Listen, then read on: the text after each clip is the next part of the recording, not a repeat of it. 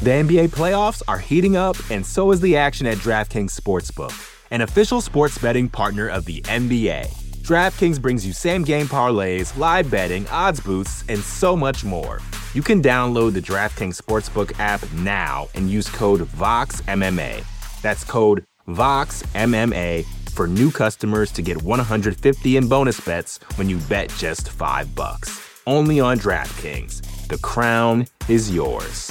Gambling problem? Call 1-800-GAMBLER. Or in West Virginia, visit 1-800-GAMBLER.net. In New York, call 877-8-HOPE-NY or text HOPE-NY 467-369. In Connecticut, help is available for problem gambling. Call 888-789-7777 or visit ccpg.org. Please play responsibly. On behalf of Boot Hill Casino and Resort in Kansas, 21 and over. Age varies by jurisdiction. Void in Ontario. Bonus bets expire 168 hours after issuance. See dkng.co/bball for eligibility and deposit restrictions, terms, and responsible gaming resources. You know how to book flights and hotels. All you're missing is a tool to help you plan that unbelievable travel experience. That's why you need Viator. Book guided tours, excursions, and more in one place. There are over 300,000 travel experiences to choose from, so you can find something for everyone. And Viator offers free cancellation and 24/7 customer support for worry-free travel. Download the Viator app now and use code Viator10 for 10% off your first booking in the app. Find travel experiences for you. Do more with Viator. You're listening to the Vox Media Podcast Network.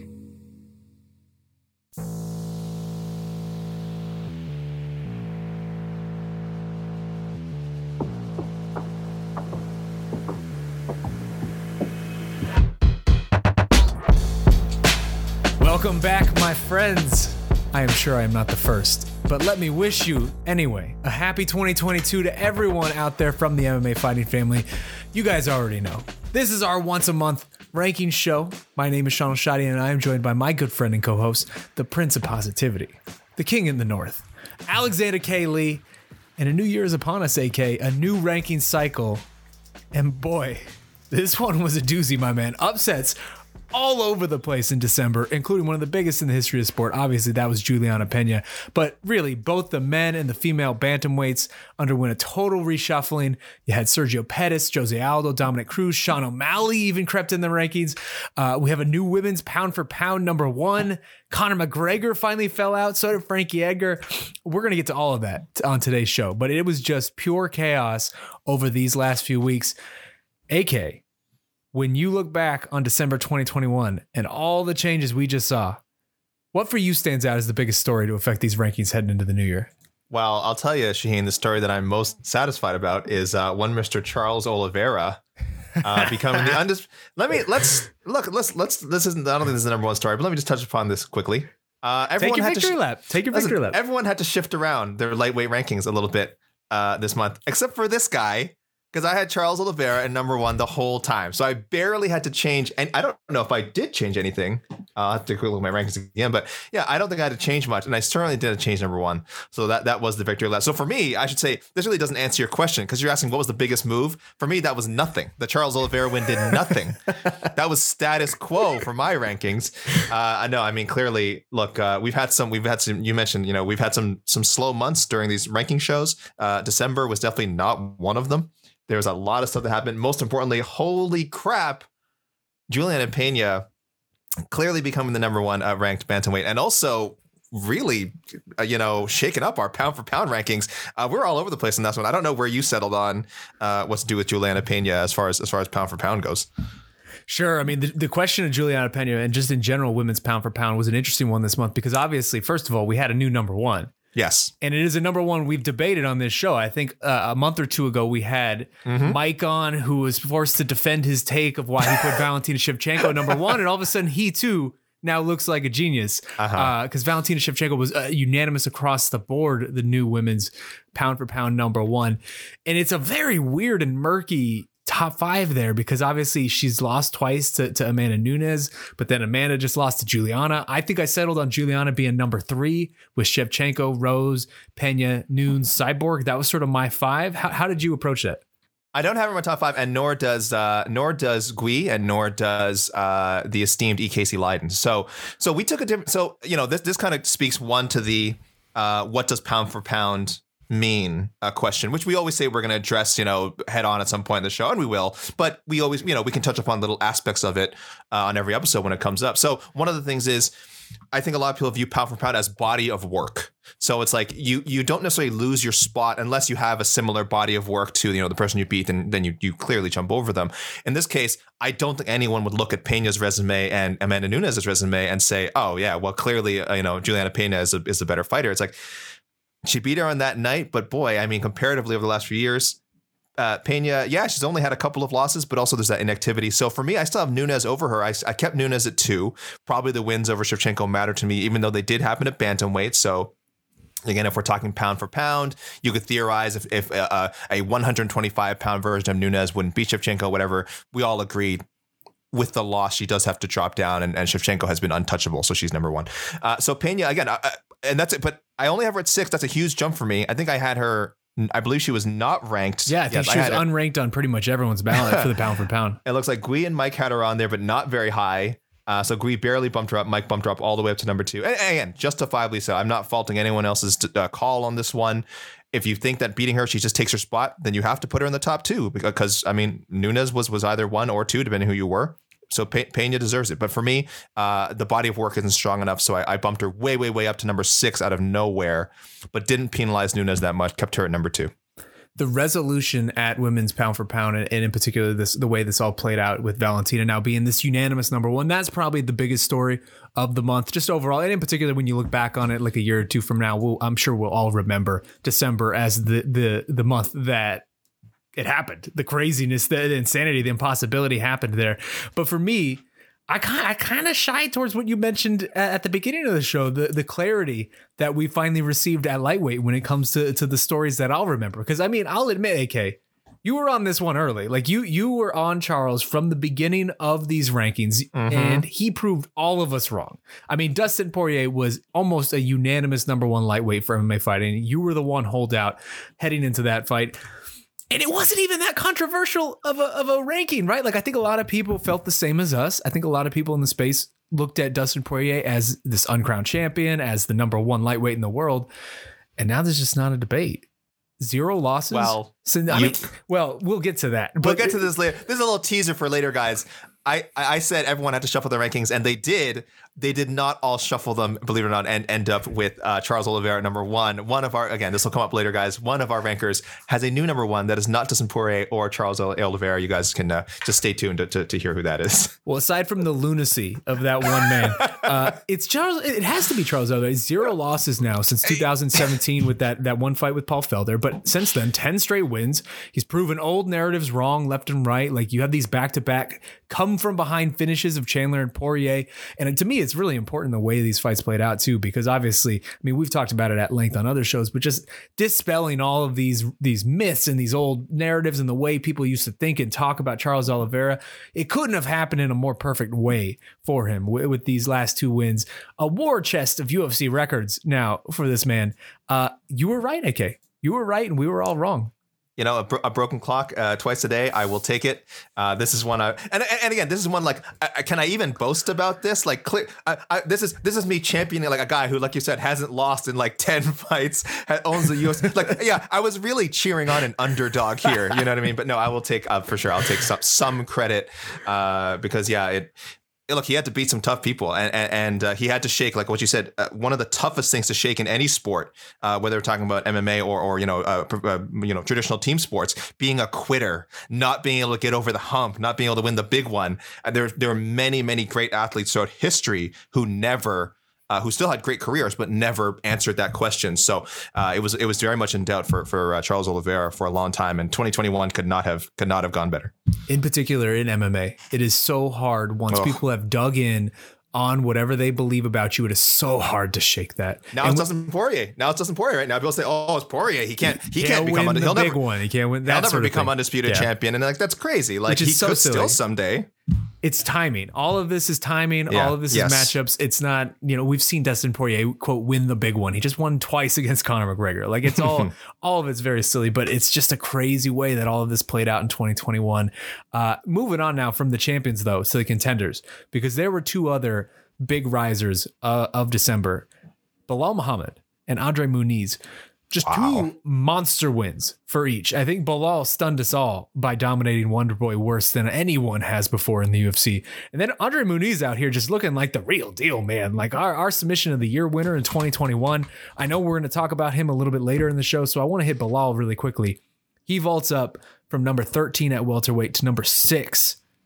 First off, are you surprised? And then second, do you just see this... Like, is this his peak, if we're being honest? Is this the ceiling for Belal in this division, or do you feel like there's more room for him to go?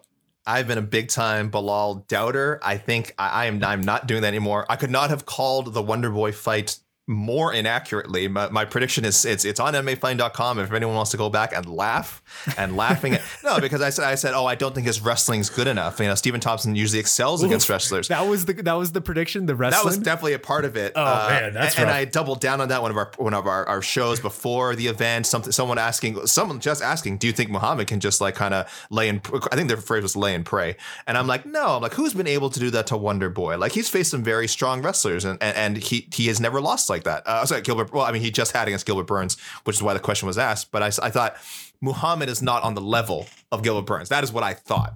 And look, I don't know. Maybe he's not as good at jiu-jitsu as him, but wrestling wise, did great. Perfectly executing against Wonderboy, a guy who is still, I think, at a tough out. I don't care how old he is. I don't care how much mileage he has. Very, very difficult style matchup. And like someone, again, who I think Wonderboy was pretty favored. So Muhammad, I bumped him all the way up to 6 on my charts. Where did he land and he landed at 6. He landed at 6. That's nice. Pretty much everyone on the website had him either 5 to 8 range, but almost I think the majority of us had him at 6.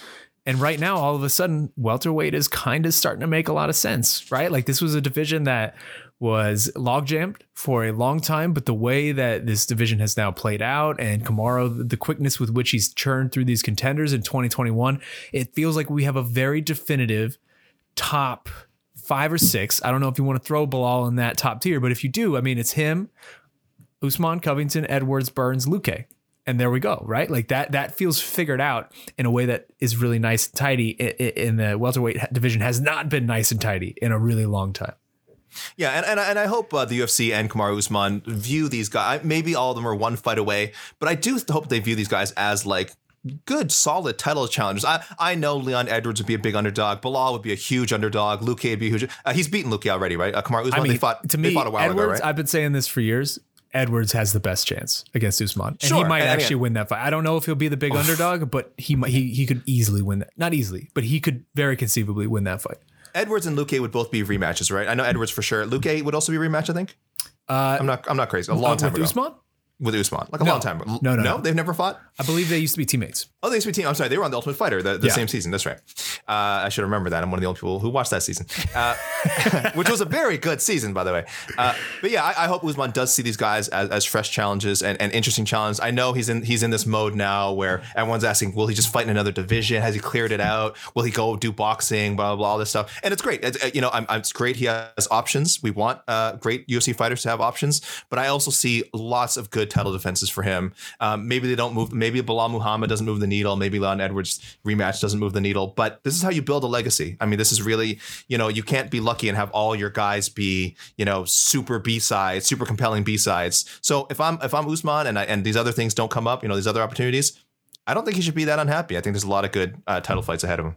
Also, not every title fight needs to move the needle, Like, no. Not every GSP fight moved the needle. Not every DJ fight or Anderson Silva fight moved the needle. Like this is ultimately where legends are built, is just through through the grind of these contenders and title fights, regardless of whether it's one that is going to sell 1 million pay-per-views or sell 200,000, I will say Belal is a really interesting sort of question to look at now in this division, because you would think he'd be looking upward.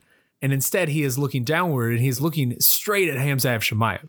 And I like it. I actually really like the idea of the call out. I like the idea of the matchup for Bilal. Like, he's not going to get one of these fights probably with, a Colby Covington or something like that. So why not look downward, and why not look at pretty much the biggest name available in this division? If they book that fight tomorrow, who are you favoring?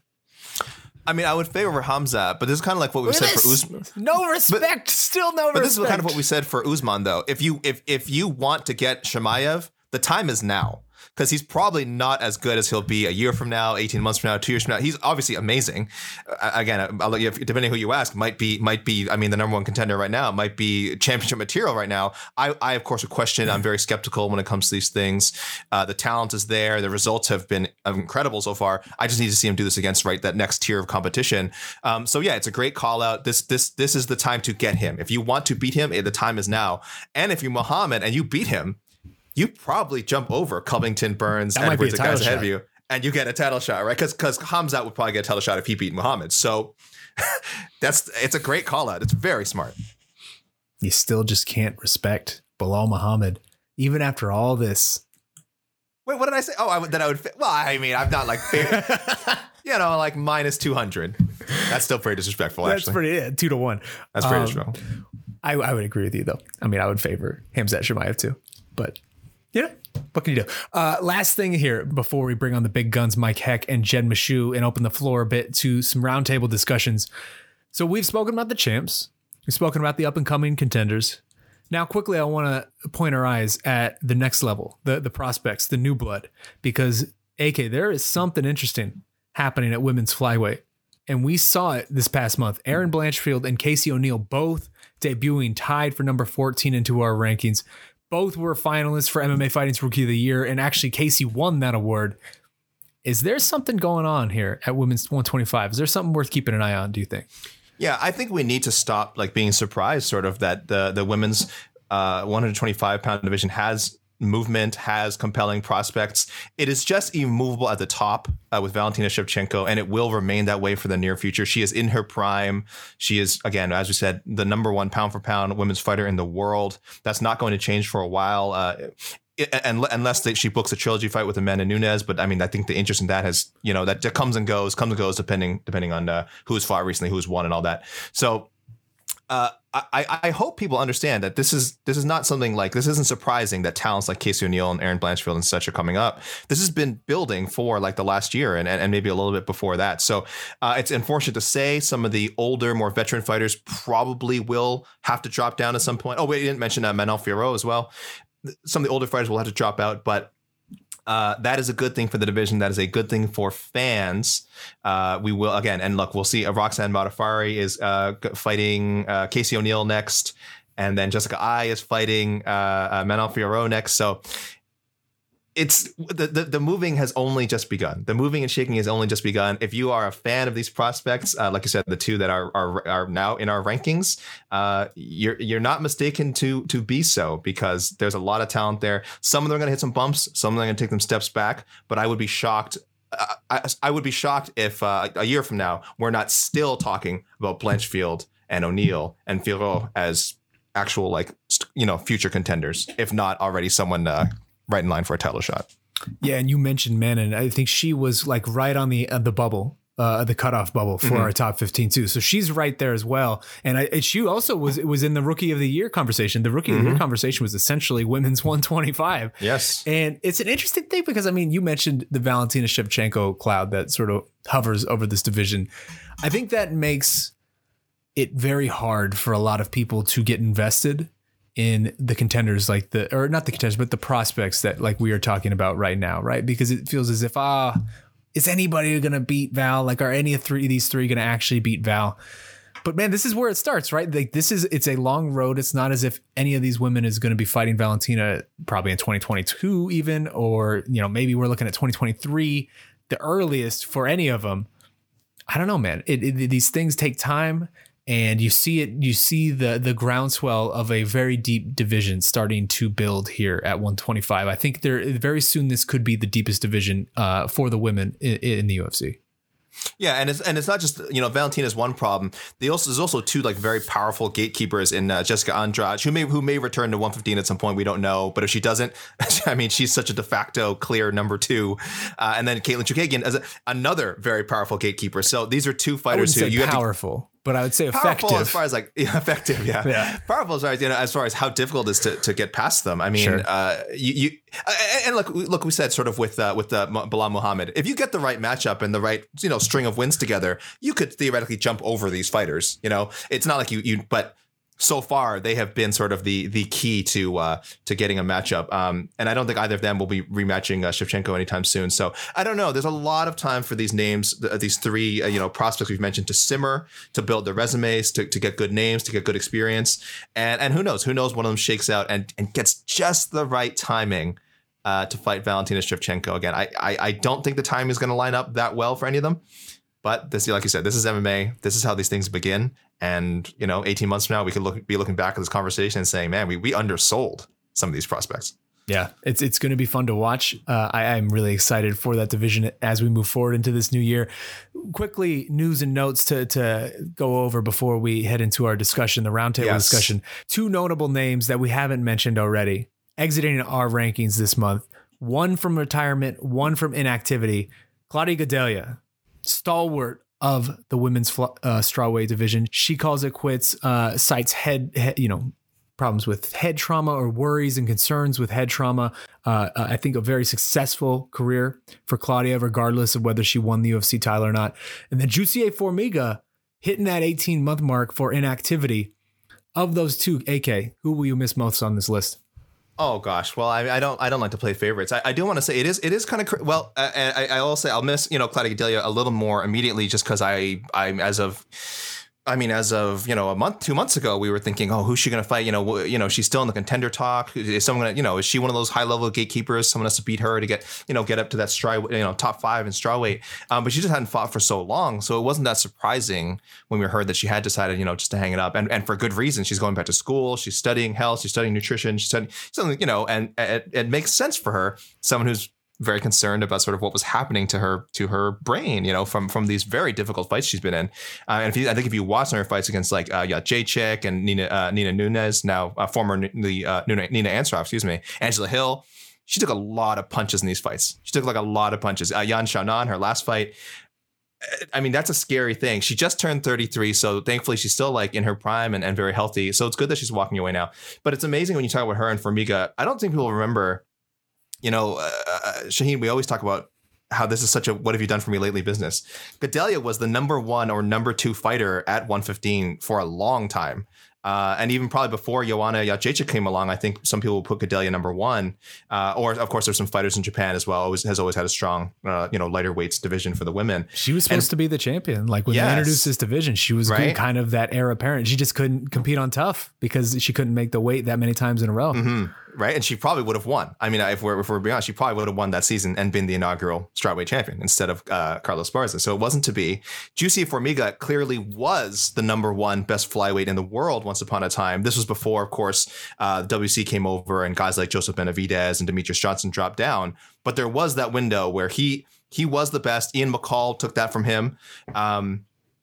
Shout out Tachi Palace fight stays, right? Shout out Tachi Palace, man, for the old schools. And it's so crazy now to say that one is retired, one is now out of the rankings. I don't know if Jussier Formiga is retired. He turns 37 this year. We haven't seen it, like I said, 18 months. He's lost our cutoff. So if he retired, it wouldn't be that surprising. So 2 people who were once considered number 1 or number 2 in their divisions are now, at least at the moment, no longer a factor. Yeah, and it's tough for the flyweights. There's just not a lot of opportunity out there in the greater MMA world for them outside of the UFC. But as we said, December was a crazy, crazy month. So much movement. You love to see it. I love these kind of months where just so much happens and there's so much chaos. I'm so happy, Shaheen. I'm here for chaos. Anyway, we're going to take a quick break and then we're bringing in Mike and Jed on the other side. The NBA playoffs are heating up, and so is the action at DraftKings Sportsbook, an official sports betting partner of the NBA. DraftKings brings you same-game parlays, live betting, odds boosts, and so much more. Don't miss out as the NBA postseason winds down. And new customers to DraftKings can bet $5 to get $150 in bonus bets instantly. You can download the DraftKings Sportsbook app now and use code VOXMMA. That's code VOXMMA for new customers to get $150 in bonus bets when you bet just $5. Only on DraftKings. The crown is yours. Gambling problem? Call 1-800-GAMBLER. Or in West Virginia, visit 1-800-GAMBLER.net. In New York, call 877-8-HOPE-NY or text HOPE-NY 467-369. In Connecticut, help is available for problem gambling. Call 888-789-7777 or visit ccpg.org. Please play responsibly. On behalf of Boot Hill Casino and Resort in Kansas, 21 and over. Age varies by jurisdiction. Void in Ontario. Bonus bets expire 168 hours after issuance. See dkng.co/bball for eligibility and deposit restrictions, terms, and responsible gaming resources. Another day is here, and you're ready for it. What to wear? Check. Breakfast, lunch, and dinner? Check. Planning for what's next and how to save for it? That's where Bank of America can help. For your financial to-dos, Bank of America has experts ready to help get you closer to your goals. Get started at one of our local financial centers or 24/7 in our mobile banking app. Find a location near you at bankofamerica.com/talktous. What would you like the power to do? Mobile banking requires downloading the app and is only available for select devices. Message and data rates may apply. Bank of America N.A., member FDIC.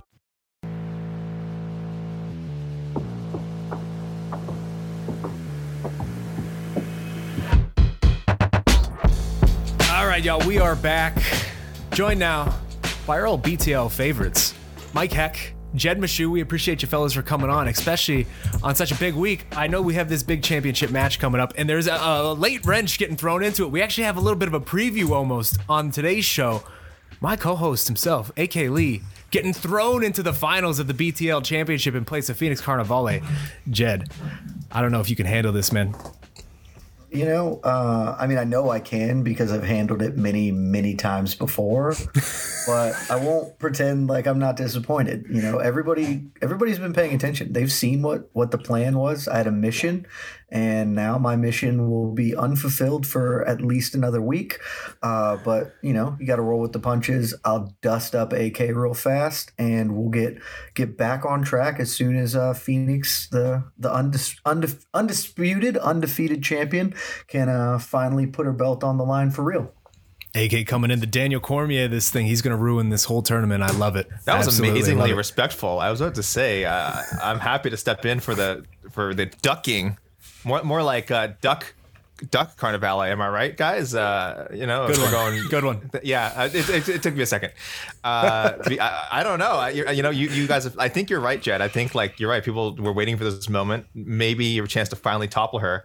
And I think maybe she felt it too. So I don't know. I'm sure that matchup will happen again in the future. But I am happy to step in and face you again once more, my timeless rival. Well, we'll keep it civil today because the tournament hasn't restarted yet. So 2 big topics here to hit for you guys. And let's start here because there was a lot of movement on this last ranking cycle of the MMA fighting rankings. A lot of underdogs, a lot of new blood. And anytime that happens, there's only so many spots. The old guard eventually has to clear out and make way for the new. And this month we saw 2 names who have really been fixtures of these ranking lists, of all of these ranking lists for the past, 6, 7, 8, 9 years. They were finally casualties. It finally happened, fellas. The original champ Conor McGregor, and AK, I know this next one hurts you dearly, but the old dog, Frankie Edgar.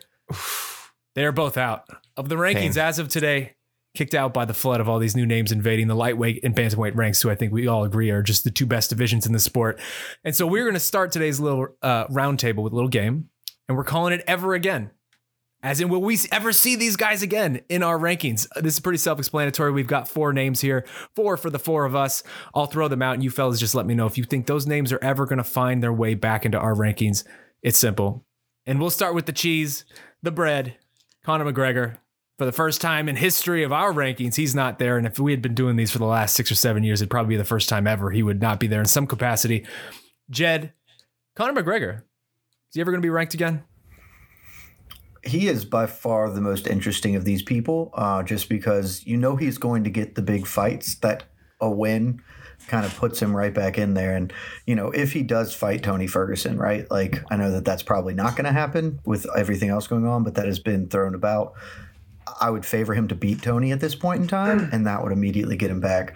I will err on the side of stardom and say that, yes, he manages to sneak his way back into the top of the rankings strictly because he's going to get the chances to get the win that'll put him back there. Yeah, like in situations like this, I kind of compare it to Tiger Woods in golf, where when Tiger Woods was going through a lot of hard times and he wasn't winning tournaments and he was getting in trouble and doing dumb things, people were talking about it, and they were talking about this fall from grace. But what happened once he won? It's not like it was forgotten, but in a way it kind of was. Winning changes everything. And when you're a star like Conor McGregor, you just need one. So I think the UFC will be very careful with who they match him up with. I don't know if we'll get a Cerrone-esque type matchup, but I think, someone like a Ferguson or a winnable fight for Conor is probably likely for him if they don't go to one of the trilogy fights. So I think one win and he gets back in there, but it all depends on the opponent. So like Jed said, I will agree with him. I'll err on that side of caution. And I think Conor will get back to his winning ways. And if he does, he'll be back in the rankings. So yes, I think he will be back in the rankings in sometime this year. As a longtime Tony Ferguson mark and maybe the last holdout in the whole MMA space on this, it really saddens me to hear him getting thrown around as like a free cheap win for Conor McGregor at this point. But can't argue with it, I guess. That's kind of where we're at with him. He's number 7 in our lightweight rankings right now, so that would certainly put Conor back up there. What do you think, AK? Yeah, I mean, look, he's already I'm the only one, as you kind of mentioned before, that still has him ranked. I have him as high as 11th. Again, some of this is based on what he's achieved in the past, matchups that I think he would win. I think this is going to be a theme with a few of the names we discussed here. Sort of like opportunity is probably the biggest thing, and of course he has pretty much any opportunity he wants. But we mentioned he could maybe beat Tony Ferguson. I see some other favorable matchups too. I think Dan Hooker he could beat Diego Ferreira, who I think is I don't know if it's still ranked heading in our No, he fell out too. Okay, so he fell out. Riddell, Fiziev. I think he could win those fights. I don't know if he'd be he probably would be favored. I'm sorry, betting wise, but I mean amongst sort of the hardcore, the Tapology crowd, he might not be favored. But anytime you put him in there with a striker, I think he's dangerous. It's not like he didn't have his moments against Poirier. I mean, I do think Poirier convincingly beat him in both fights. I mean, the second one was a bit wonky, but I think he was on his way to beating him again. But it's not like McGregor looked awful. It's just Poirier is really friggin' good. I don't think getting beaten by Poirier and of course, Khabib before that necessarily dings up what a talented fighter McGregor is. So, I mean, I probably still have him ranked based one on reputation and 2 thinking that he could win some of these matchups based on accomplishments. I mean, he's I totally understand why he's not in the top 15 anymore. But yeah, I'm with Jed and Mike. I don't think he's that far off. He just needs one win against any of these ranked guys who would gladly take a fight against him. Actually, I lied to you, AK. Diego Ferreira is clinging on, man. He is like number 14 right now, and he is just absolutely clinging on. Yeah, it's really, same idea, yeah. It's really interesting what's going on right now at the bottom of lightweight, because I think we see it reflected in a couple other divisions too, namely bantamweight, where you just have a lot of these new guys coming up. Like it's a real sea change happening in several of these divisions, and you look at the 10 or I guess 11 through 15. So the last 5 names at lightweight, we have Rafael Fiziev, Gamrot, Riddell, Ferreira, and Manfio, and then a couple like 16 and 17 are similar type of young up and comers. Something's happening in a lot of these divisions right now, and it's a really interesting time and place for them. But I have to make it unanimous with this one. It does feel as if it's Conor. They're going to give him a cheap fight. They're going to give him an easy fight, or at least a fight that's a winnable fight. And everybody will throw him back in there at some point because he is Conor McGregor. And that's sort of how this whole game works with him in the UFC and their matchmaking for him. I would imagine, like you said, AK, Dustin Poirier, all of us on the team, except for you, felt like Dustin Poirier was the number 1 lightweight in the world going into last month. So it's not as if losing twice to Dustin Poirier is the worst thing in the world for a guy like Conor. But let's move on. Next up, and this is the real heartbreaker of the round, as we mentioned, Frankie Edgar. Do we have to? I'm sorry. We do have to. Do we have to? 40 years old. It's so weird to think about this man as a 40-year-old man, but he could conceivably be on a 5-fight losing streak too if that Pedro Munoz split decision went the way I think most people scored it. Knocked out in all 3 of his last losses. Mike, man, it's been a good run. I mean, it's been a legendary run, a Hall of Fame run. But will Frankie ever again be ranked? Man, I have to say no. I feel like him and Conor are two totally different conversations, because Conor, they're going to try to get him a win and make him look spectacular, while Frankie Edgar is kind of in that place where his name is just going to put over some of this younger talent, and he's going to fight somebody like a Song Yudong or Ricky Simone, somebody of that nature next. And I don't like his chances in either of those fights right now, because 15 minutes is a long time, and all it takes is one, and Song can turn your lights off. And we saw in the last card for the UFC in 2021 that Ricky Simone can also put your lights out. He's finally finding confidence in his striking. So, I mean, I hope deep down they book him against Dominic Cruz, but even then I still favor Dominic Cruz to win this fight. So yeah, outside of maybe getting a Cruz fight, I think he's going to have to take on one of these young, hungry lions, and I don't see it going well. So unfortunately for AK and all the other Frankie Edgar marks out there, I think his days, at least in the MMA fighting bantamweight rankings, are behind him, unfortunately. God, it's such a cruel world we live in, man. We're at the point where we're talking about Frankie Edgar like this, right? Of just the guy, the token name, the veteran who's going to get thrown up against the young lions so they can make their name off him. He feasted on these people for so long. I remember Yair Rodriguez 4 years ago, same spot at UFC, 211, and Frankie just destroyed him, and we all thought it was happening then. Man, it's cruel. It's a cruel, cruel game. AK, I throw it to you, man. Is Frankie ever going to be coming back into these rankings?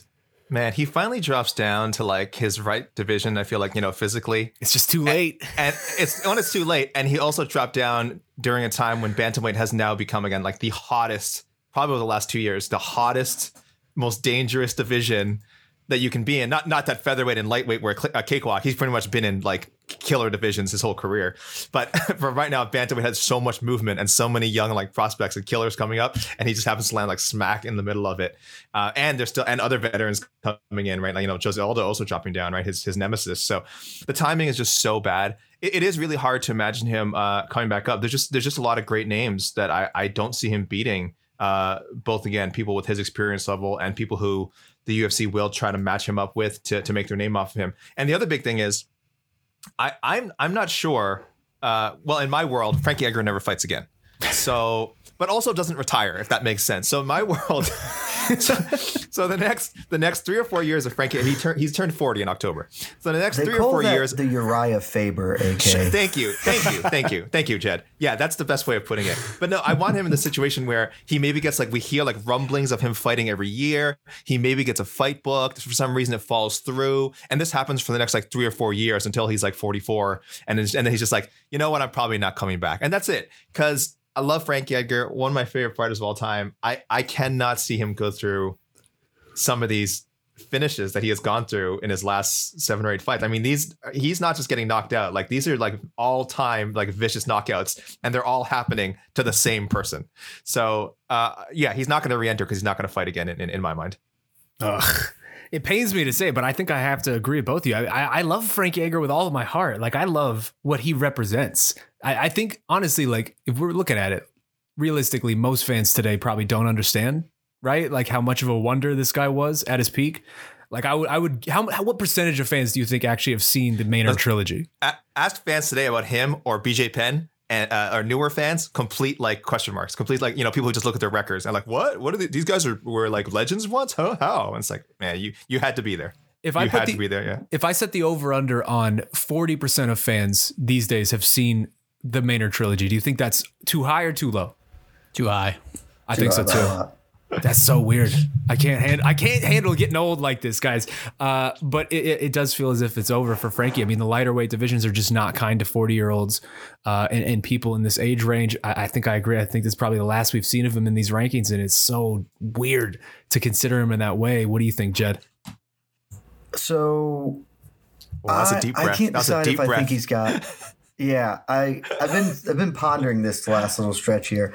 I'm going to put him at 30 to 35% to get back in the rankings for one very specific reason.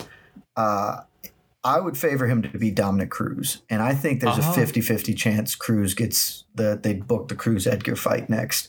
I think the other way they might go would be Cruz Aldo. I don't know what Aldo's appetite for that is versus a Dillashaw fight, which he specifically called for, but I could see them going either way. And I would favor Frankie to beat Dominic Cruz because Dominic Cruz is not a hitter. So that really kind of minimizes the chance of Frankie taking kind of that shot that has proven very, very difficult for him recently. And I think Frankie would just outwork Dominic over 15 or 25 minutes. I think he'd do a lot of leg kicks that would score points with the judges, even if maybe they weren't like the most effective weapon in the world. So I would favor him to beat Dominic Cruz. And if he does that, he's going to sneak his way back in. But that's his only route. And if Frankie was going to be more proactive in wanting that fight and saying, I want to get this, I'm going to call for it and make that happen, I think you have a lot better chance. But he's also Frankie Edgar. He probably will just sign on the dotted line to fight any random monster that the UFC wants to put over because he's fearless, and that will result in him losing again, and then he'll be forever out of it. So 30 to 35% if he gets Cruz. That's the only way he can do it, though.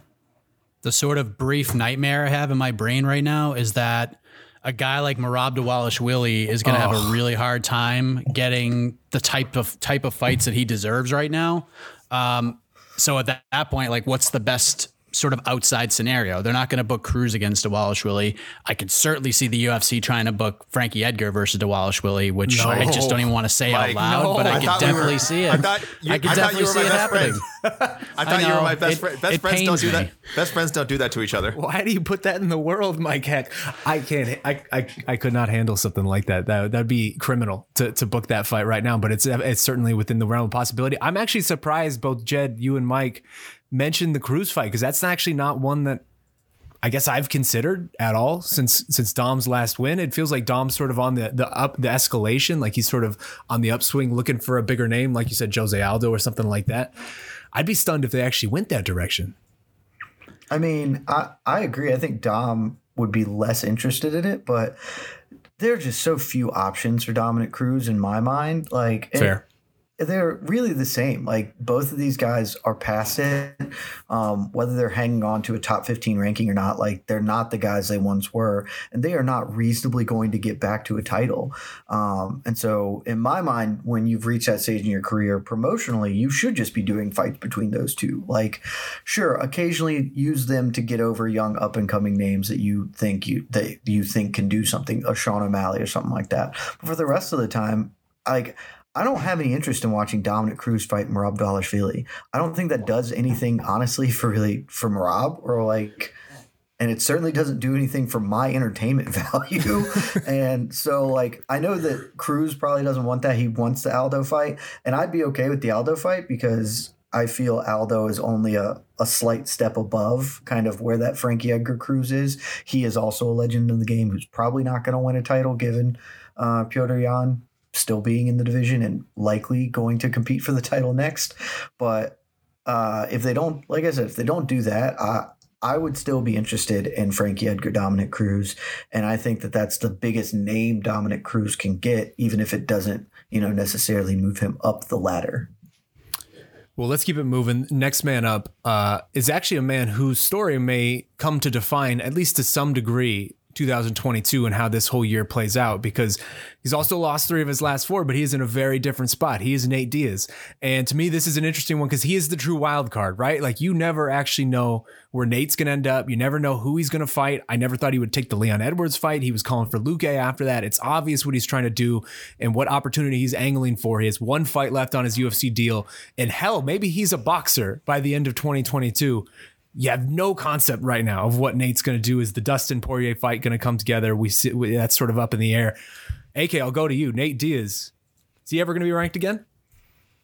So we mentioned the opportunity thing at the beginning, and kind of like Conor McGregor, he does have a lot of chances to potentially move up. We have guys like Vicente Luque calling him out.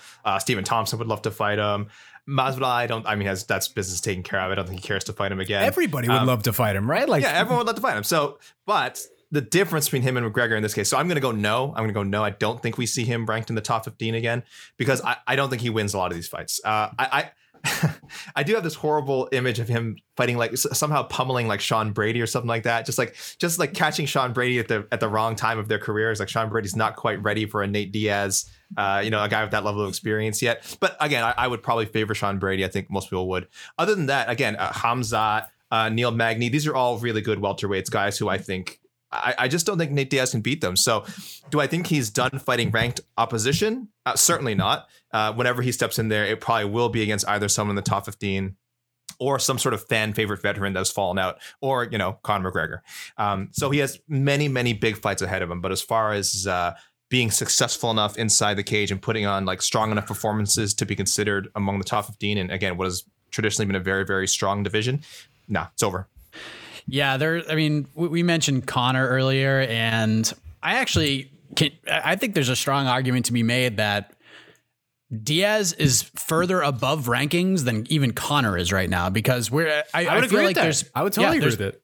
There's more of a conversation with Conor and people would react to it, but not seeing Nate in any rankings, no one's going to really say anything about it. That's like Diaz is too cool for the rankings. And I feel like that's kind of the case. Like he defies rankings. He defies all sorts of insane conversations about merit in MMA. It's just a crazy thing. The guy could go out and just get bolted for 23 minutes, but then win 2 minutes and he wins the fight. Like it's just crazy. Everyone's talking about the final seconds of Nate Diaz versus Leon Edwards when Leon was beating him the entire fight up until that point. Like it's so crazy how this guy, his popularity, and it's just really, it's been amazing to see. Like I was in Tampa for the Jake Paul, Tyron Woodley rematch, and Nate Diaz is a true superstar. I mean, miles and miles of people just wanted to line up and take pictures of this guy. He had security guards walking him around to each beer station at different points throughout the fight. They closed off and had private beer stations for Nate Diaz and his team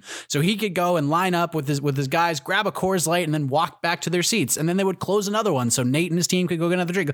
Nate Diaz is a legitimate superstar, even more so than I thought. And I always thought he was a very big deal, but seeing it live and in person and seeing how people reacted to Nate, I mean, it was kind of awe-inspiring. I was just like, wow, it must be so hard to be Nate Diaz.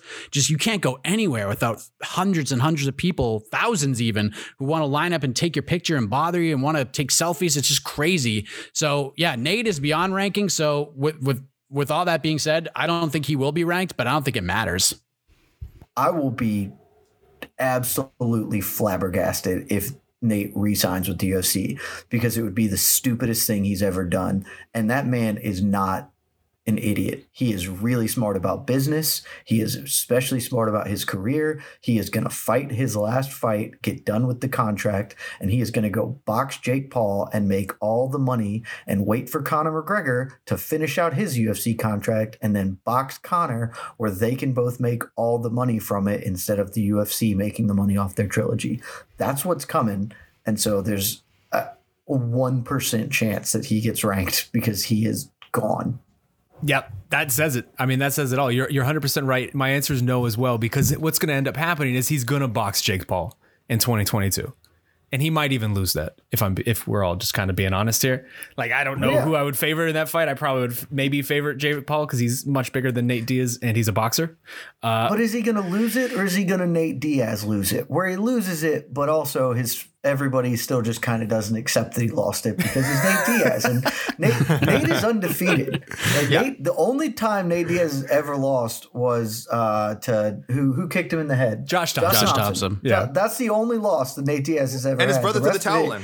His brother, he wasn't done. He wasn't done. No. He wanted because more. when Nick throws the towel in, Nate will admit that he loses because it's Nick. Yeah. Nick says it, so it is written in law. And so that's the only time that Nate's ever lost, and he's undefeated, and that's how it will be forever. So he might lose to Jake Paul, but he's not going to lose to Jake Paul. I love it. He's the only person we could say that exact sentence and it makes sense. You don't even need to explain it. Final one here, and then let's move on, fellas. You go back to mid 2017, and this is a man who has lost 5 of his last 7. I still don't know why, though. I just can't give up on him. And to me, he's a big intrigue going into 2021 or 2022, I should say, this just because of the circumstances. Kevin Lee, the newest signing of Eagle FC. He's going to be competing at 165 for them, so that'll make him a welterweight for our consideration. Despite everything we have been through with this guy, he is only 29 years old, and he's still only really been knocked out once in his career. So the odometer seems like it should have mileage left. Mike, Kevin Lee, ever ranked again? What do you think? This might be the toughest one of all because I just don't know if the quality of opponent that he's going to get at Eagle FC will merit a ranking. Like him fighting Diego Sanchez is a freaking joke. And it's one of those things about Eagle FC that has me worried. There's a number of things about Eagle FC that I have questions about, but the matchmaking in particular is one that kind of worries me. Like we taught, like some of the putting Bigfoot Silva in a fight, like just makes no sense in 2022 against anybody in any sort of combat sport. But then putting Diego Sanchez in there, who, listen, the guy's tough as nails and all that, and he's a warrior and he's been doing this for a long time and he could take a beating, but I don't want to see him take any more beatings. And a win over Diego Sanchez clearly does not have the same merit that it once did. So if he's going to be fighting the Diego Sanchez's of the world for the next 4 or 5 fights at 165 pounds for Eagle FC, I'm not ranking him. It just depends. He needs to get a quality win, and I just don't know if he's going to get that quality win with Eagle FC. I just don't see it happening. So I'll say no. I don't think he will be ranked. Counterpoint, though. I know the Diego fight doesn't make sense for Diego, and I certainly don't want to see Diego get beaten up anymore at this point in his career. But this is a very boxing type of matchup, right? Like the bounce back fights, the build back fights, tremendous fight, are absolutely necessary in combat sports, and that's something we never get a chance to see in the UFC, and that's something that Kevin Lee is desperately needed. And this is the exact type of fight that maybe you can get him going, get that momentum rolling, get him back on track. I don't know, Jed, what do you think? I actually think he has a really good chance to be ranked again. Not this year, though. So I wrote about this. I think it had to have been after the Daniel Rodriguez loss. What Kevin Lee needs more than anything is a year or two to just stack up soft wins. And that was never coming for him in the UFC. They were not going to give him an easy one. They were not giving him a softball. He didn't want one. He would repeatedly just try and talk himself into fights with guys who are really damn good. And that is super detrimental to his career. And I think that he kind of recognized that. Sort of the comments he's made since exiting the UFC about Sean O'Malley picking and choosing his fights and developing like that. I think he's starting to realize that, like, it's a lot better to just go out there and beat up people than it is to be in competitive fights time in and time out, especially when a fighter like Kevin Lee is confidence is like a lot of what he needs. He needs to be confident in the cage. And you could see him fighting like Ally Aquinta, who he should absolutely just rock. He should run Ally Aquinta off the rails. And he struggled because he just lost confidence in that fight. So I think what he needs is to reset his career by just chalking up some wins over dead money. And that's what he's going to get in Eagle FC. Like Diego Sanchez, like to your point, great matchmaking. He's going to get a very comfortable win. He's going to get to show out. And he's going to get to do this in Eagle FC while building, quote unquote, a division he has been kind of the figurehead for the last 5 years or whatever. Like he gets to develop the 165 division. He gets to do all these other things. And I think when his time's up with Eagle FC, I'm going to assume, I don't remember his contract details. I'm going to assume he probably finishes it sometime next year. So 2023. I think after that, he'll look to get with a bigger organization, either PFL or Bellator. I would suspect PFL. And I think he's 29, 28. He can absolutely go make a run through PFL. And if he does that, he's going to get ranked again. So I think he's got a really good chance. Look, our number 15 consensus right now is MVP. Michael Venom Page. And I'm a fan. I think he's probably ranked at all because I think I have MVP ranked somewhat highly, or at least higher than most. But I think Kevin Lee's better than him. I think if they were to fight, Kevin Lee would beat him in a fight. Now, by the time I think Kevin Lee puts together a run that makes him like close to being ranked again, MVP probably won't be in that 15 spot, that 15, 14, 13 spot. You know, there's a lot of fluctuation there, right? Ray Cooper's in there right now as well. You know, Jed mentioned the PFL. So that's kind of the range of where you need to be if you're competing outside the UFC to be ranked, like you can make it. You can make it. You just need to make a run. So yeah, the Diego Sanchez fight, definitely a bounce back thing. And then I think like, Jed and I have sort of watched a bit of EFC just from keeping up with it for like Miss Fist, seen a lot of the highlights. We can't like gauge the sort of the overall talent level, but they definitely have some good fighters there. It's just guys who aren't, obviously don't have names yet. And certainly the ones they're breaking out for the American, the US debut, they're going more for name power than necessarily future contenders. But I'm not worried about them finding talent. I think they will find worthy welterweights and guys who, even besides Kevin Lee, we'll be talking about outside the UFC. So it's such a promotion to keep an eye on. And I think if Kevin Lee rattles off he need like 5 straight wins, then in 2023, I wouldn't be surprised if some of us throw a couple of our lower ranked votes his way, and he does end up 15, 14, 13. So I'm actually leaning towards yes, you will see Kevin Lee ranked again. I have to agree with both you guys. I think to me that the hard reset is exactly what he needed, exactly what Jed said. I mean, just 2 years ago, this is a guy who KO'd clean Gregor Gillespie. Like, he still has the talent. We know he still has the talent. Kevin Lee might forever just be one of my MMA blind spots where I have no real reason to have faith in the guy at some point, and yet I'll still always have faith in him that he'll turn it around and fulfill whatever kind of potential we felt like he had. But I feel like he's in a nice spot. Seems like they're really going to build around him and sort of try to build back up his career and maybe build some sort of level of minor stardom for EFC around him. So I don't know. I'm optimistic heading into 2022 when it comes to Kevin Lee. But fellas, that was Ever Again.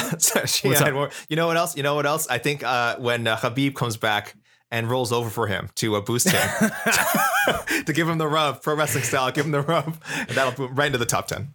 Right. That's part of my issue too. Yeah, that's part of my issue as well, is that Kevin Lee, while he's saying the right things right now, he said the right things a lot throughout his career. I've had many conversations with Kevin Lee, but then he gets a win and then he says just kind of insane things and he lets his confidence get the best of him at times. And that's kind of a worry that I have with him, is that he shoots a little too far. That's the benefit to Eagle FC, though. Like, there's nobody for him to do that with. He can't talk himself into, like, fighting a real guy because Eagle FC doesn't have him. We'll see. We will see. But anyway, that's Ever Again. We're going to have one more quick break, and then we're putting our prediction hats on, fellas, and we're getting into it.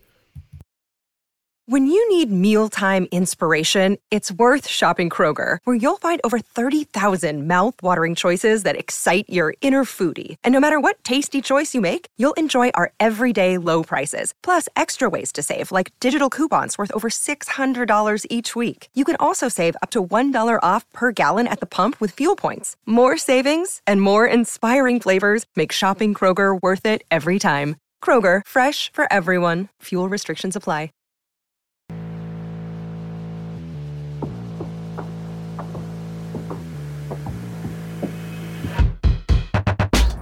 All right, y'all, we are back. And actually, one quick tangent before we get to our final segment here. I believe, AK, I will give you the floor. Yeah, look, we're going to be talking about rankings here, and you're giving me the floor, so I can give Jed the floor, because when the next edition of the rankings come out, I think people are going to see some curious things, and I just want them to be addressed. And Jed, I'm not coming after you for your rankings. The rankings would be boring if we all had the same rankings and the exact same methodology. I think that's important for people to know. Certainly, I think most of us try and follow similar guidelines. But generally, there should be some deviation. Otherwise, why would you even have a panel of 8 people? We could just pick 1 or 2 of us to do it. So I think it's good to be different. So Jed, I know you've done a bit of a reshuffling with a new year, what did you say? A new year, a new method, a new philosophy or something? New year, new rankings, baby. New year, new rankings. Okay. Look. Let me explain why I felt this need to be mentioned. Okay, so here's some. Let me throw this in. Let me throw this in before AK explains. Yeah, Jed, please. I just want you to know that AK DM'd me so mad when he saw this. I have not seen AK. I've known AK a long time. Only because I have not seen him this upset in a long, long time. Now, and only because you had done a reshuffling as with your last rankings. However, you've made it very clear to me, and I believe you, Jed, that this is a different kind of reshuffling, and this is pretty much how you'll be going forward. So anyway, I'll let you explain. But here, so you have Cyril Gahn number 1.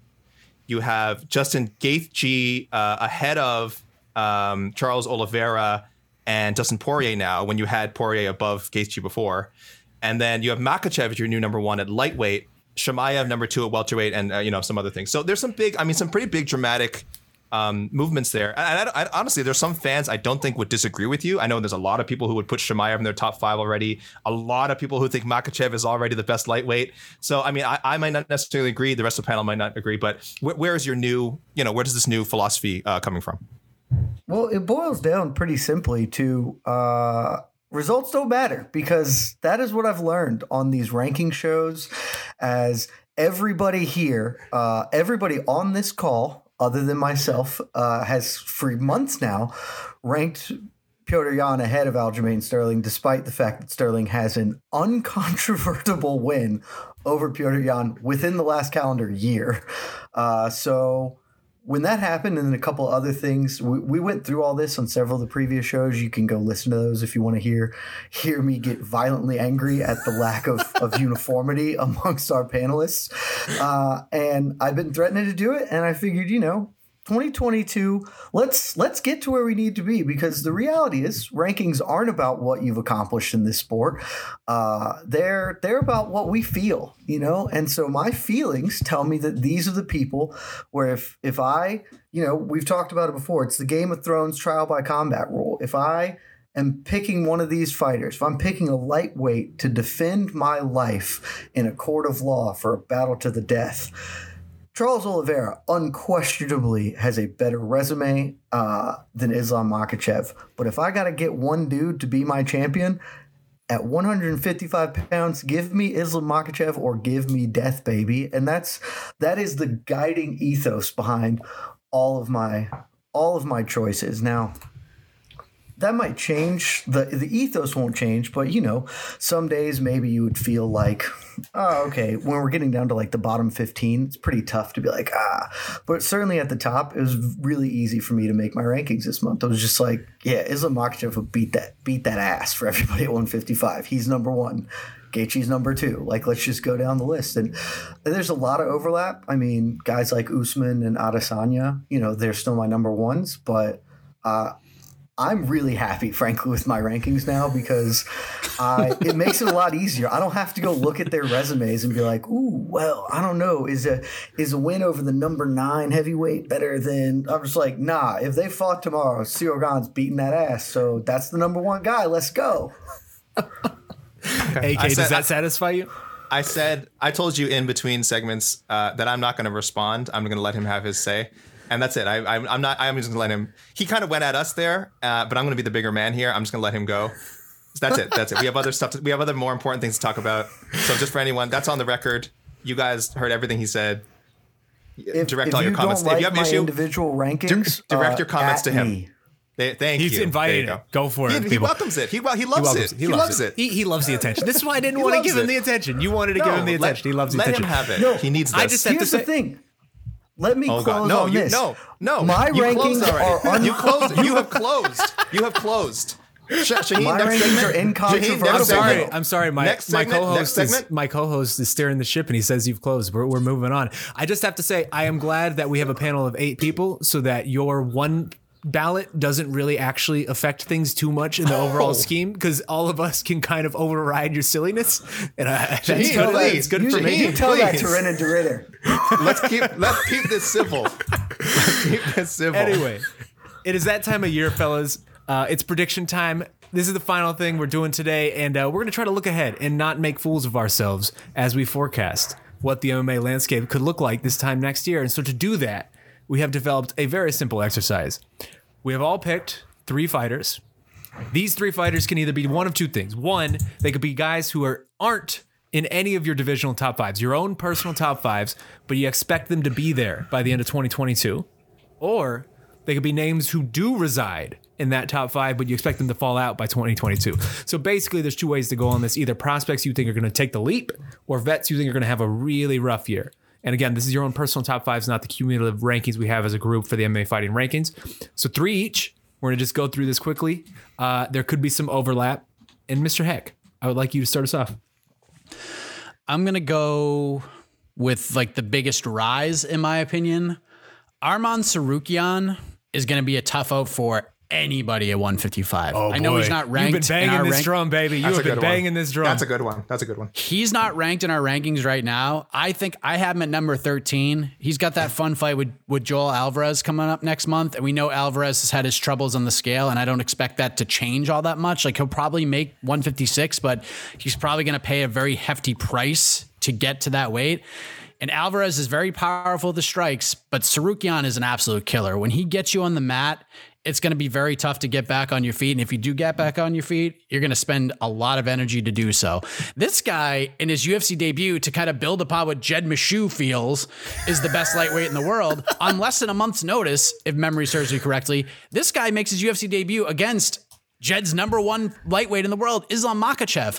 And he won a round in that fight, in my opinion. And it was a very close fight. And it won the fight of the night. How many people can say they got a bonus fighting Islam Makhachev? 2, if you can include Adriano Martins, but he also knocked Islam out. But he got a fight of the night against Islam Makhachev in his UFC debut at 22 years of age, and he hung with him better than most. He is going to be a problem for a very long time, and now he's starting to finish dudes with strikes inside the octagon. I think this guy could, I think he's going to be a top 5 guy at the end of the year. I think he's going to be active. I'm glad he's fighting early in the year. Beating Joel Alvarez will be big, and then he's going to be fighting some guys and some decent names and some good resumes that they have to say yes to, and he's just going to run through them. So yeah, I think he's going to make the biggest move in all of our rankings, my personal rankings, to go from 13 to top 5, and our overall rankings unranked to a top 5 guy in 2022. This guy's a monster, and I think this is his year. Yeah, I love it. If we were going by like who do I think would win it, like Jed's thing, who do I think would win a fight? Like I have Haush Manfio number 15 in my rankings. I think Tsarukyan would murder Haush Manfio, like just disintegrate him. So if we're going by like that's that, a good reason to have that guy in your top 15. Then. I mean, look, well, you don't have him there I think either. he'd get absolutely obliterated by a dude who's not ranked. Look, you have Osprey Yoon in there, and so I don't think you either think that he's better than Tsarukyan or look, don't drag me into this, all right? But. But I like Mike's pick. Like I think he could definitely, definitely make into the top 5 by the end of the year. It's a great pick. It's a guy who is slept on right now at 155 in a major way. And you know one thing I like about you, Mike? You're a loyal guy. You have been loyal to this guy from the very beginning. You called your shot, and he is still here. And I believe you. I actually believe he could be. It's just going to be a matter of getting the fights, getting the type of fights that could get him up there. Because I think he's probably destined for top 5 at some point. AK, let's throw it to you next. Oh, yes. Okay, so my first name, this is a pretty easy one. I gave probably a little bit more of a boring answer than Tsarukyan. Manon Fiorot at women's flyweight, I think she's in the right division where outside of the very top spot, there's a lot of movement. You have some sort of veterans up near the top, and then you have these up-and-comers with her and, of course, Casey O'Neill. So really the question is, do you think it's her or Casey O'Neill that'll make it or make Aaron it to the top 5 Blanchfield first? Or I think Erin Blanchfield's a little bit further away. I think people forget how young she is. She's very, very young. And I know people see her as a future champion. I think we're not talking about her top 5 till like 2023. And I'm talking like mid to late 2023. And I say this as someone who has followed her career like before UFC, so pretty closely. I know how good she is. She needs a lot more seasoning, a lot more time, but she's insanely talented. So for me, it's mainly Fiorot or Casey O'Neill. And I just give Fiorot the slight edge. I think her pre-UFC work was a little more impressive. I think she's a fight finisher, which of course the UFC likes. Casey O'Neill too. I'm sorry, I should say Casey O'Neill as well. But I think Fiorot's also a little bit older, so maybe a little more physically mature. You really can't go wrong either way. I do like the matchup she has next. She's fighting. I forgot. O'Neill's getting Jessica and Fiorot's getting Jessica Ai. So they're both kind of on the right track, getting that veteran next. Very winnable fight too. Yeah, right. So you could really go with either one. I'm just leaning towards Manon. But Casey O'Neill is another good option. But yeah, I think Manon by the end of 2022 absolutely will be at that 4 or 5 spot.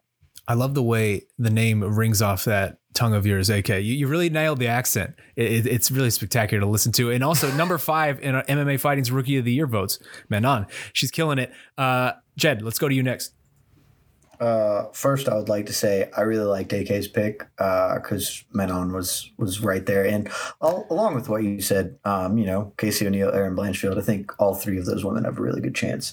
For me, let's be happy. Everybody's been very positive. They've been advancing. I won't go for my sad one of who's going to fall off. We're going to go to the men's flyweight division. And Kai Kara France, man, I think that dude is a hitter. And I don't know what we have him ranked at. I have him somewhere in the middle of the top 10. You currently have him 9. Yeah, that's most of us. Yeah, 9, around that range. Yeah, somewhere in that. I think this dude's a hitter. I know he's got the loss to Brendan Hoyval and to Moreno, but I'm not as confident that I think he'd beat Royval if they rematch this year. I know that's, a year and a half removed, but I think he'd win the rematch. And I just really like him. I love his camp. Cody Garbrandt is Cody Garbrandt, but he's done it on him. And yeah, I think KKF is going to certainly make a move to the top 5 this year. And, if he's not fighting for a belt by the end of the year, I think he's going to be right on the cusp of it. I believe he has a big fight already lined up, right? Askar Askarov. Askarov. They did book that fight. Yes. Oh, yeah. Dude, he's going to beat Askar Askarov. Like, straight up. That's a tough fight. But if he does, man, he's right there. He's immediately in the top 5 if he wins that fight. Yeah, if he does, he's immediately. But I think he's going to beat him. I don't know. Askar Askarov it's really tough to get behind dudes who can't finish fights. Like, that's even or make weight. Even if they are dominant, smothering forces, like, it's just hard to believe that a guy who can't finish. He only missed weight once.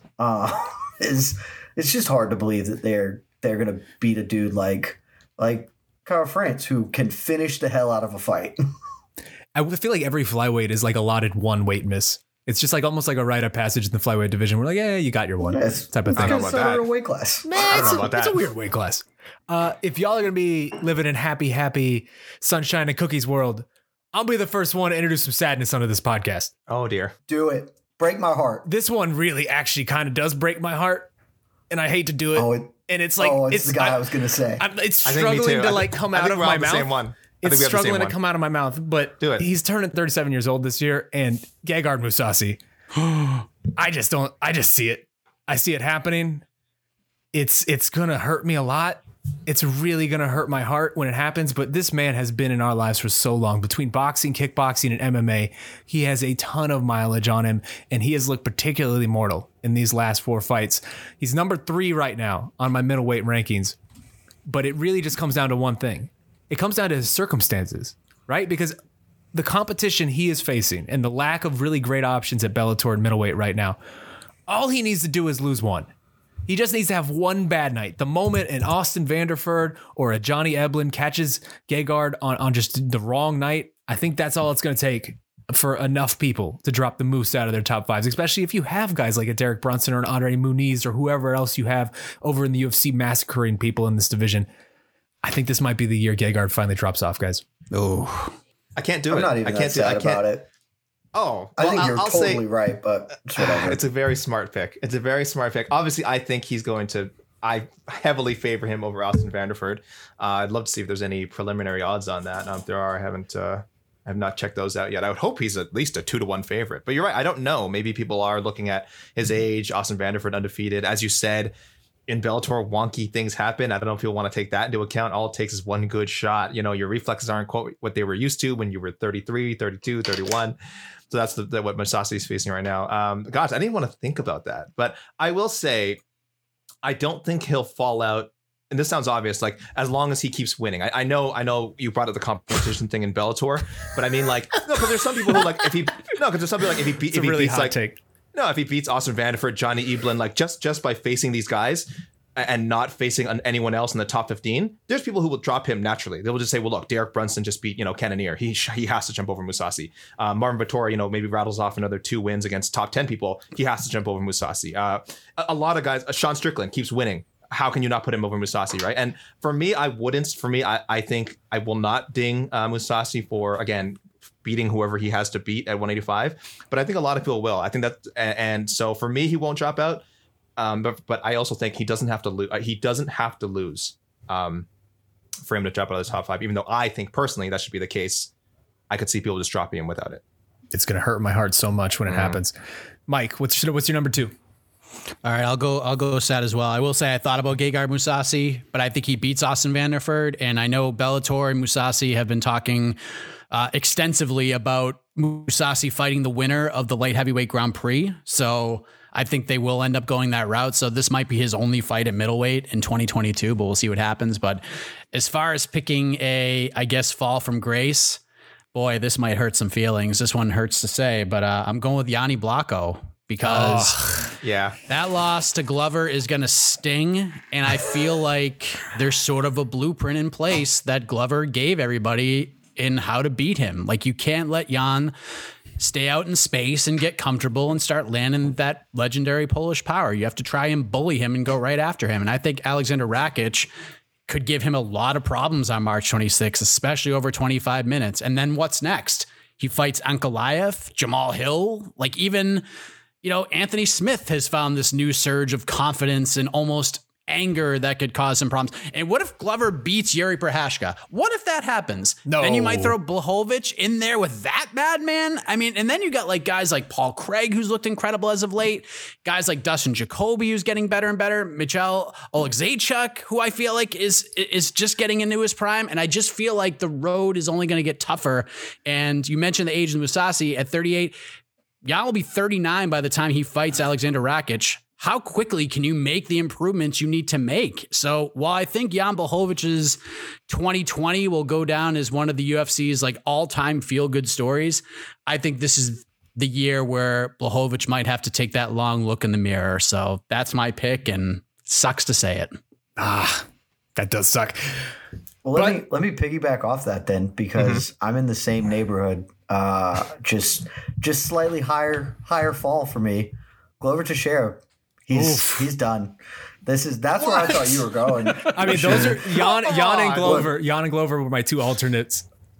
They were my top two. I mean, most of the arguments are the exact same for Jan that Mike just made, but I think Glover's going to lose to Yuri when they fight, and obviously that wouldn't necessarily drop him out of the top 5, but I think there's a really good chance he just retires this year after he loses the belt, in which case he will, by definition, leave our rankings. But even if not, if he loses to Yuri and he still wants to come back, run it back again, it's the same thing for Jan. Then he's going to fight Magomed Ankalaev, Alexander Rakic. Like, he's going to fight one of those dudes. And look, Yanni Blocko's 37. That's spry. Glover's in his 40s, man. Like, his ascension to claim the title this year was probably an even better feel-good story than Jan Blachowicz. Like, unprecedented, frankly, and I'm so glad it happened. I was stunned that it did, and I think that this is it. He gets the one. He doesn't get to Michael Bisping and get some softball first title defense over another dude who's ancient. He's going to lose, and then he's going to lose really rapidly after that and probably retire. So I think Glover's done. You want a prediction, Jed? Mashu? I'm going to give you a prediction right now. Give it to him, Mike. Glover Teixeira will submit Yuri Prochazka and retain the title. I'm saying it now, and when we make our fighter picks, I'm picking Glover by submission. Noted. It should also be noted. I'm marking this down. I'm marking the timestamp. Same energy. It should be noted that Glover falling out of the top 5 would not be a big drop for you, Jed. You have him ranked 4th. Hey, I do. He has Prochazka number 1. Well, hold on. He has Prochazka number 1. He's not the only one. He has three of our panelists, including him, have Prochazka number 1. He did put Nemkov above him, which is fine. I mean, again, he put Nemkov and Corey Anderson, and it's hard to say. I mean, Corey Anderson has a win over Glover Teixeira from some time ago. Nemkov, right. We don't know. They haven't fought. I'm just saying. I don't agree with this ranking, but I'm saying it's not crazy when you lay it out like that. It's not. It's super not crazy because more to the point. You would pick those 3 guys to beat Teixeira in a fight if it happened today, and that's fine. But I'm saying, like, most of you all would too, and that's the thing. I can mock your rankings for having Conor McGregor ranked, despite him having no relevant wins at lightweight. He's talking to you, AK. He's only talking to you. You can't really come at me for mine because my answer is I think this dude would beat that dude, and that's not really arguable. Jed, I'm your only advocate here. I don't know why you're coming at me. Like, I'm the only one here who, like, I wasn't even gonna let you. Like, they didn't even want you to explain yourself. Like, I'm the one who let you explain your. Again, I'm not jumping into this muck with you. Your rankings are barely defensible, and we're only wasting time here if I gave you even more route to defend them. But I'm just saying, like, for you, it's like you have to share on his way out of the top 5 already. Like, you kind of already are seeing the writings on the wall for you with him, right? Like, he's going out. Oh, yeah. Well, like I said, I genuinely don't. I think this is last year competing, too. I think he fights maybe twice, and he's gone. So then he's all the way out of everyone's rankings. Yeah. All right. Well, I'm going to keep this pity party going since we're just going hard on the old people. Pity party. I Be know. positive. And I'm going to keep it going. You picked two dropouts, Shaheen? You went two dropouts? I did pick two dropouts. Oh my gosh, what's wrong with you guys? I know. I love some positivity, but it just feels like one of these years. I didn't get my second. We'll go to you next, AK. It's okay. I feel neglected. We'll go to you next. I just want to keep with the theme of the 40-year-olds. A lot of issues are coming up now. So for my next one, this is simple. She is 48 years old. She's going to be 41 years old by the end of 2022. And same with Gegard. She has quite a bit of mileage on her odometer between the boxing, the kickboxing, the MMA, over almost 80 combined fights. Holly Holm, my number 4 for the bantamweight rankings in the women. She hasn't fought in over a year. She was dealing with knee injuries, illnesses, all of 2021. Eventually, it's going to happen to Holly. Like, eventually she's going to start losing these really close decisions to some up-and-comers, and that last 10% of whatever that skill set is that just needs to deteriorate just enough to matter, it's going to happen. There are up-and-comers at women's bantamweight. I was going to say, actually, that's the problem. That's my problem. Who is it going to be? My biggest worry, my one worry about this pick is just how bad this division is right now, outside of these top few. Because if you look at the names like 6 through 10, 6 through 12 at 135, there is nobody who inspires confidence. For 5 years and is still a top 10 fighter. It is rough right now at 135. But I will say, and last thing for me on this, it happens to everyone at some point, this decline, and you just never know who can surprise. We saw it in 2021 with all these unexpected champions who no one thought we'd be talking about. Brandon Moreno, Juliana Pena, Glover Teixeira, Charles Oliveira, all these people, no one thought they'd be champion. I think 2022 is the year it happens to her. I just can't pick any of these people. So Raquel Pennington, I still think Holm beats her again. Yana Kunitskaya is a mom right now, so she's out of the picture for now. Ketlin Vanna, maybe. Sarah McMahon, again, is kind of in the same range. Misha Tate, we talked about this. That fight could happen. Look, it's a rough division. Boy, it's rough. Carol Host is tough, man. There you go. There you go. There's one of your options, sure. There's one of your options. I feel the worst about this pick of my 3, but it might happen. I had to throw it out there. All right, AK, hit me with your second. You're a positive person. You didn't want to. I think you didn't want to pick another drop. So I'll save my drop for last. I think my drop pick is super depressing. So I'll bring us back to the positive here and shine a light on one Mr. Movsar Evloev, who some people I'm sure would have in their top 10 already. I wouldn't go that far. I have him just outside my top 15. 5-0 in the UFC, 50-0 as a pro. There's not a lot to say about him. I mean, he's not the most exciting guy. I get it. Classic, Russian wrestler. He's in that mold. Big fight with Ilya Topuria coming up, which I would favor him to win. And after that, he just needs a big finish, and he needs a big finish signature win. But great resume so far. I'm just looking at Sungwoo Choi, Mike Grundy, and then his last 2 wins, Nick Lentz and Dawodu. So there's a veteran. There's another guy who's sort of around in the top 20, in Dawodu, top 20, top 25 in the rankings. So he really is just kind of taking a very steady, somewhat unexciting path to a top 5 ranking. And I do think he makes it by the end of the year. It is a deep division, but I guess I could see some names. I could see him somehow finding a way to hop over. Maybe Patricio Pitbull, Yair, and Ortega. I'll go that far. That's how good I think this kid is. All right, Mike Heck, give us your third and final one. So I decided to go the compliment sandwich route, where we start positive, negative, and then we end positive. And I'm surprised. It was a good strategy because I'm surprised this name is actually still on the board, but I know it's not like a huge reach, but Andre Muniz definitely sticks out to me because he's number 10 right now. Yeah. I definitely can see him being in our top 5 at the end of the year because at some point he's going to get matched up with a Derek Brunson, Marvin Vettori, Jared Cannonier type fighter. And I would favor him to beat all of those guys. Vettori might be the toughest of the 3, but I don't know if there's kind of like we were talking about with Merab. I don't know if there's a lot of guys who will jump at the chance, but probably the loser of Cannonier Brunson or the loser of Hermanson Strickland could be next for Muniz. And yeah, I think if he's healthy and can fight 3 times this year, I think he's going to be a top 5 guy. Hard to argue with that. He has looked so damn good so far in his early run. He could be the champion. Absolutely. I'll go that far. MMA Fighting Submission of the Year winner, Andre Muniz. Put some respect on that man's name. Jed, what's your third and final one? Man, I really wanted to compliment Sandwich, but I can't. I did because I wanted to pick Mateusz Gamrot because I think that dude's a friggin' monster. But lightweight is such a mess. I just don't know if he's going to get the opportunity that he would need to crack that top 5. So I've decided to do what I do best and come with the heaters to close this one out. I'd like us to go to the heavyweight division for just a moment. And in that division, in the top 5, and most people's top 2, there's a man named Stipe Miocic. Oh, no. Your old friend. A former UFC heavyweight champion. Many consider him to be the greatest UFC heavyweight of all time. Some wrongly consider him to be the greatest heavyweight of all time. Those Philistines are idiots, and they will be proven to be such because 2021 is going to be a bad year for Stipe. Look, all I'm saying about Stipe is, well, I'm saying a couple things. First, he's 39. He's going to be 40 this year. Granted, heavyweight, you can age a little better than in other divisions, but he's 40 this year. He's coming off a just horrifying KO loss to the current champion, Francis Ngannou.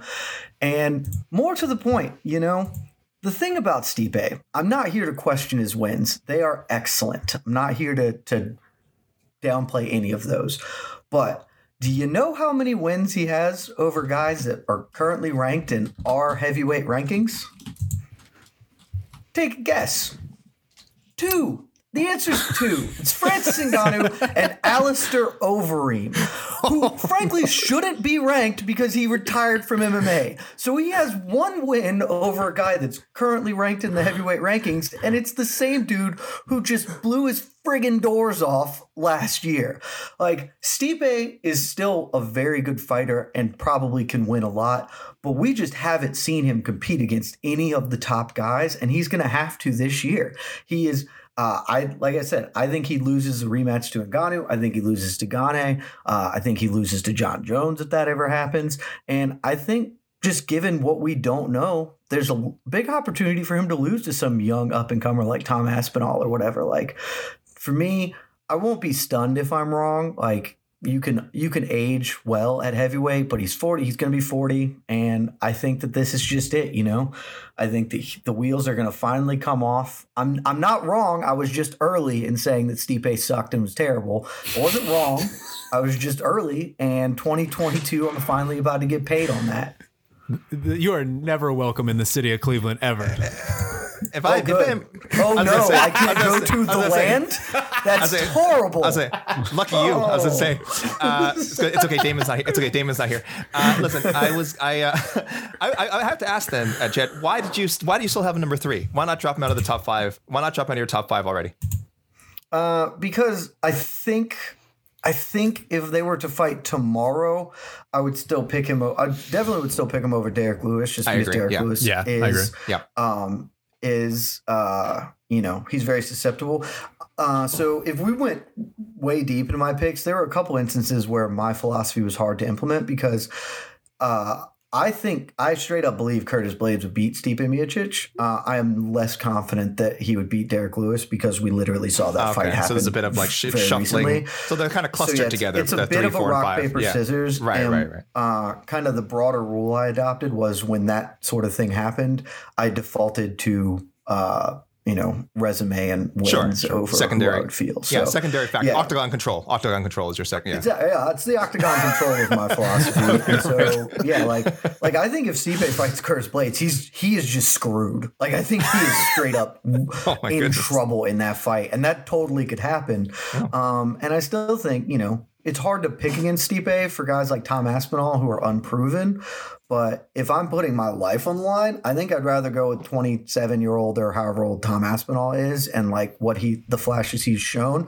I'd rather be on the rocket ship going up instead of the one who is uncontroversially on the downhill. Even if you think where he's at in the downhill is still above other guys, Stipe is not at his best anymore. So I'd rather ride the train up than down. All right, AK, hit us with your third one. Are you going to end on a high note, Gene? Because mine's really sad. I am going to end on a high note. Oh, thank goodness. Okay, yeah, let me go first then, please. I hate to say this, but I think a lot of us are thinking it. And based on the ranking, I think a lot of us are pretty much sending him in that direction anyway. Demetrius Mighty Mouse Johnson. It's unbelievable to say it. Like, we're not far removed from him winning fights. I mean, he's coming off one loss. Winning fights. I mean, look, Danny Kingad, I think, is solid. I like Yuya Wakamatsu, but I mean, we're far removed from, He's my number 2 ranked dude. Don't have to sell me on him. Yeah. Wait, who's your number 2? Wait, who's your number 2 ranked dude? Oh, wait, no, I have him at 4. No, sorry. you have, we pretty much all have him at 3 or 4. Yeah, we all have him around 4. Steven has him at 5. So we're all kind of, and look, it's a combination of one, the guys he's fighting are, again, good fighters, probably not as good as the current UFC flyweight roster, which is very underrated. I think we all know flyweights in the UFC are really good, and some other promotions, but primarily the UFC. So he's beating good guys, but not anything that's like kind of wowing us, not just blowing our doors off. Of course, he suffers that unfortunate loss to Moraes, and then his next fight, he lines up with Rotang. You know, he's going to do this sort of special rules like Muay Thai fight, and that's cool. Like I want Demetrius Johnson to do other things outside of MMA. He's always said he wants to do kickboxing. He might want to do a grappling competition. Who knows? He's kind of done everything he can do in MMA.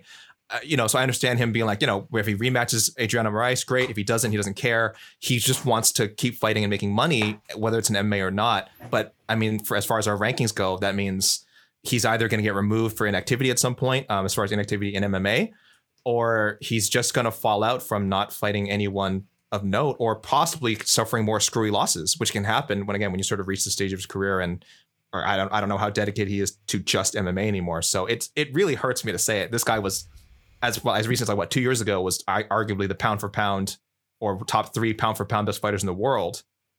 And now we might say he might not be a top 5 flyweight. So I don't know. It's horrible to say. It's going to be 36 years old by the end of 2022. Mm-hmm. It's just that thing, man. At the lighter weight divisions, it's so hard to age gracefully. Also, he's kind of like fighting bantamweights, and he's not a bantamweight. Yes, and that's not helping. That's not helping. That's not helping. I'll end on a high note. Please. I'll end with some positivity. And I'm actually like really stunned that this guy is still around. I had backups because I felt like this guy would end up getting picked way before this. But this is the inverse to my Holly Holm pick. With her, I felt like it was finally time for the decline. And with this gentleman, I feel like it's finally time for the proper escalation to happen. Because the truth is, if Magomed Ankalaev hadn't lost to a miracle Paul Craig Hail Mary triangle at the buzzer in his UFC debut, this dude probably would have already been champion, or at least fought for it. Because we are up now to like 7 straight wins in the UFC. Since then, 4 finishes, fairly one-sided wins these last few against Nikita Krylov and Volkan Ozdemir, both of whom I respect immensely at 205. There is a sea change approaching right now in this division. It's inevitable. We've talked about it at length today with Glover Teixeira and Jan Blachowicz. The champ is 42 years old. Jan is 38 years old. You look at all the young talent coming up. I feel like Ankalaev might be the best of the bunch. He's getting Thiago Santos in March. That to me is kind of more of an awful fight for Santos. Like that's more of like a lateral step than anything. Because I don't know how well we regard Thiago at this point, but I get it. You get a win over a former title challenger. It'll probably be entertaining. After that, though, I think they let go of the reins and they just let 2022 become the year Ankalaev ascended at least into title contention. I don't know if he'll actually get that title shot, but I think he'll probably be in the mix by the end of it. Who knows, though? He might even leave the year with the belt strapped around his waist if things get a little weird. I'm just saying. Yeah. It's crazy that in our rankings, I didn't pick him because I have him 6. You have him high. So he's not moving up much for me. It's weird. He's kind of all over the place in our rankings. Jed has him as high as 6. We have him as low as someone else has as low as 14. So and everything in between. And then there's 8. I see 11. I see 9. I have him 10. At 10 currently. Right. Yeah. So we're kind of all over. We know he's a top 5 talent. I don't think anyone's disputing that. He's so clearly like one of the top 5 like most talented light heavyweights in the world. And I like where your head's at, Shaheen. Like, yes, it feels like everything's peaking at the right time. And that freak loss to Craig is so far in the rearview mirror. For me, it would be shocking if he does not challenge for the UFC light heavyweight title by the end of the year. I think I'd be very surprised. Well, gentlemen, this has been a lot of fun. I have a question. Okay, it's an important one. Hit me. I assumed that this guy would be taken. I could not take him Bonus. Because I have him number 2. How did nobody pick Khamzat Chimaev? I didn't take him because I assumed everybody would. It's just would. too obvious. Yeah, it's just too. It's weird. It's almost I just can't because he's number 2. It was out of respect. It was out of respect for your rankings. Really, I think we all saw it and we're like, oh, he's already top 5. Like, why would we even? Why bring it up? He's clearly the top. That's who I thought you were going with. I was like, oh, okay. Finally, we're gonna close on the Khamzat show. That makes sense. And we should have. Can we put him in the headline still? Can we still put him in the headline and in the tweet? Because he feels like the given. Like he feels like the obvious choice, right? Like I think we all kind of deferred almost to like whoever was going to choose him because he felt like such an obvious choice. But that's a great point to call it out. We all defer to each other, and I think also he's just sort of in his own. Khamzat is like on his own weird path where so many people I think already view him as a top 5, like a surefire title contender, and probably this year. Like it's almost not worth mentioning. It's like he's gonna be in the top 5 almost no doubt by the end of the year. So yeah, it wasn't just deferring to each other. It's almost like deferring just also to like popular opinion. Like we're like, yeah, you guys all know it. Like what's there to discuss? If we dedicate an entire ranking show to you, then you're not a low key riser. There you go. Thank you. Yeah, you know what I mean. So when we have the Arman Sarukian show, when I won't pick him next year. Sarukian is actually probably the best choice of all of these. That was really good. I'm just saying, we have Chimaev at 11. He's not even in the top 10 of our rankings, and that's with me putting him at 2, by the way. That's trying to stop you. That means people are really lowballing Shemaev, and it just felt like we should mention him. Great call. Great call on that. Definitely worth mentioning. Put that in the URL for sure.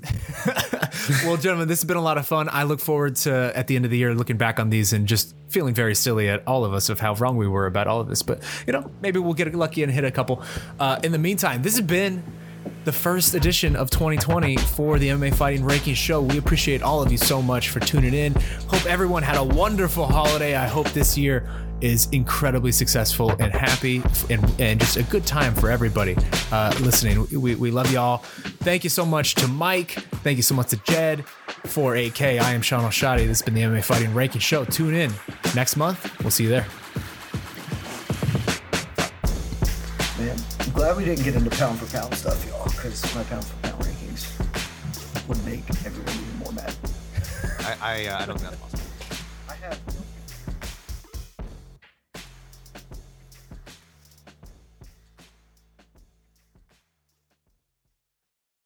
The NBA playoffs are heating up, and so is the action at DraftKings Sportsbook, an official sports betting partner of the NBA.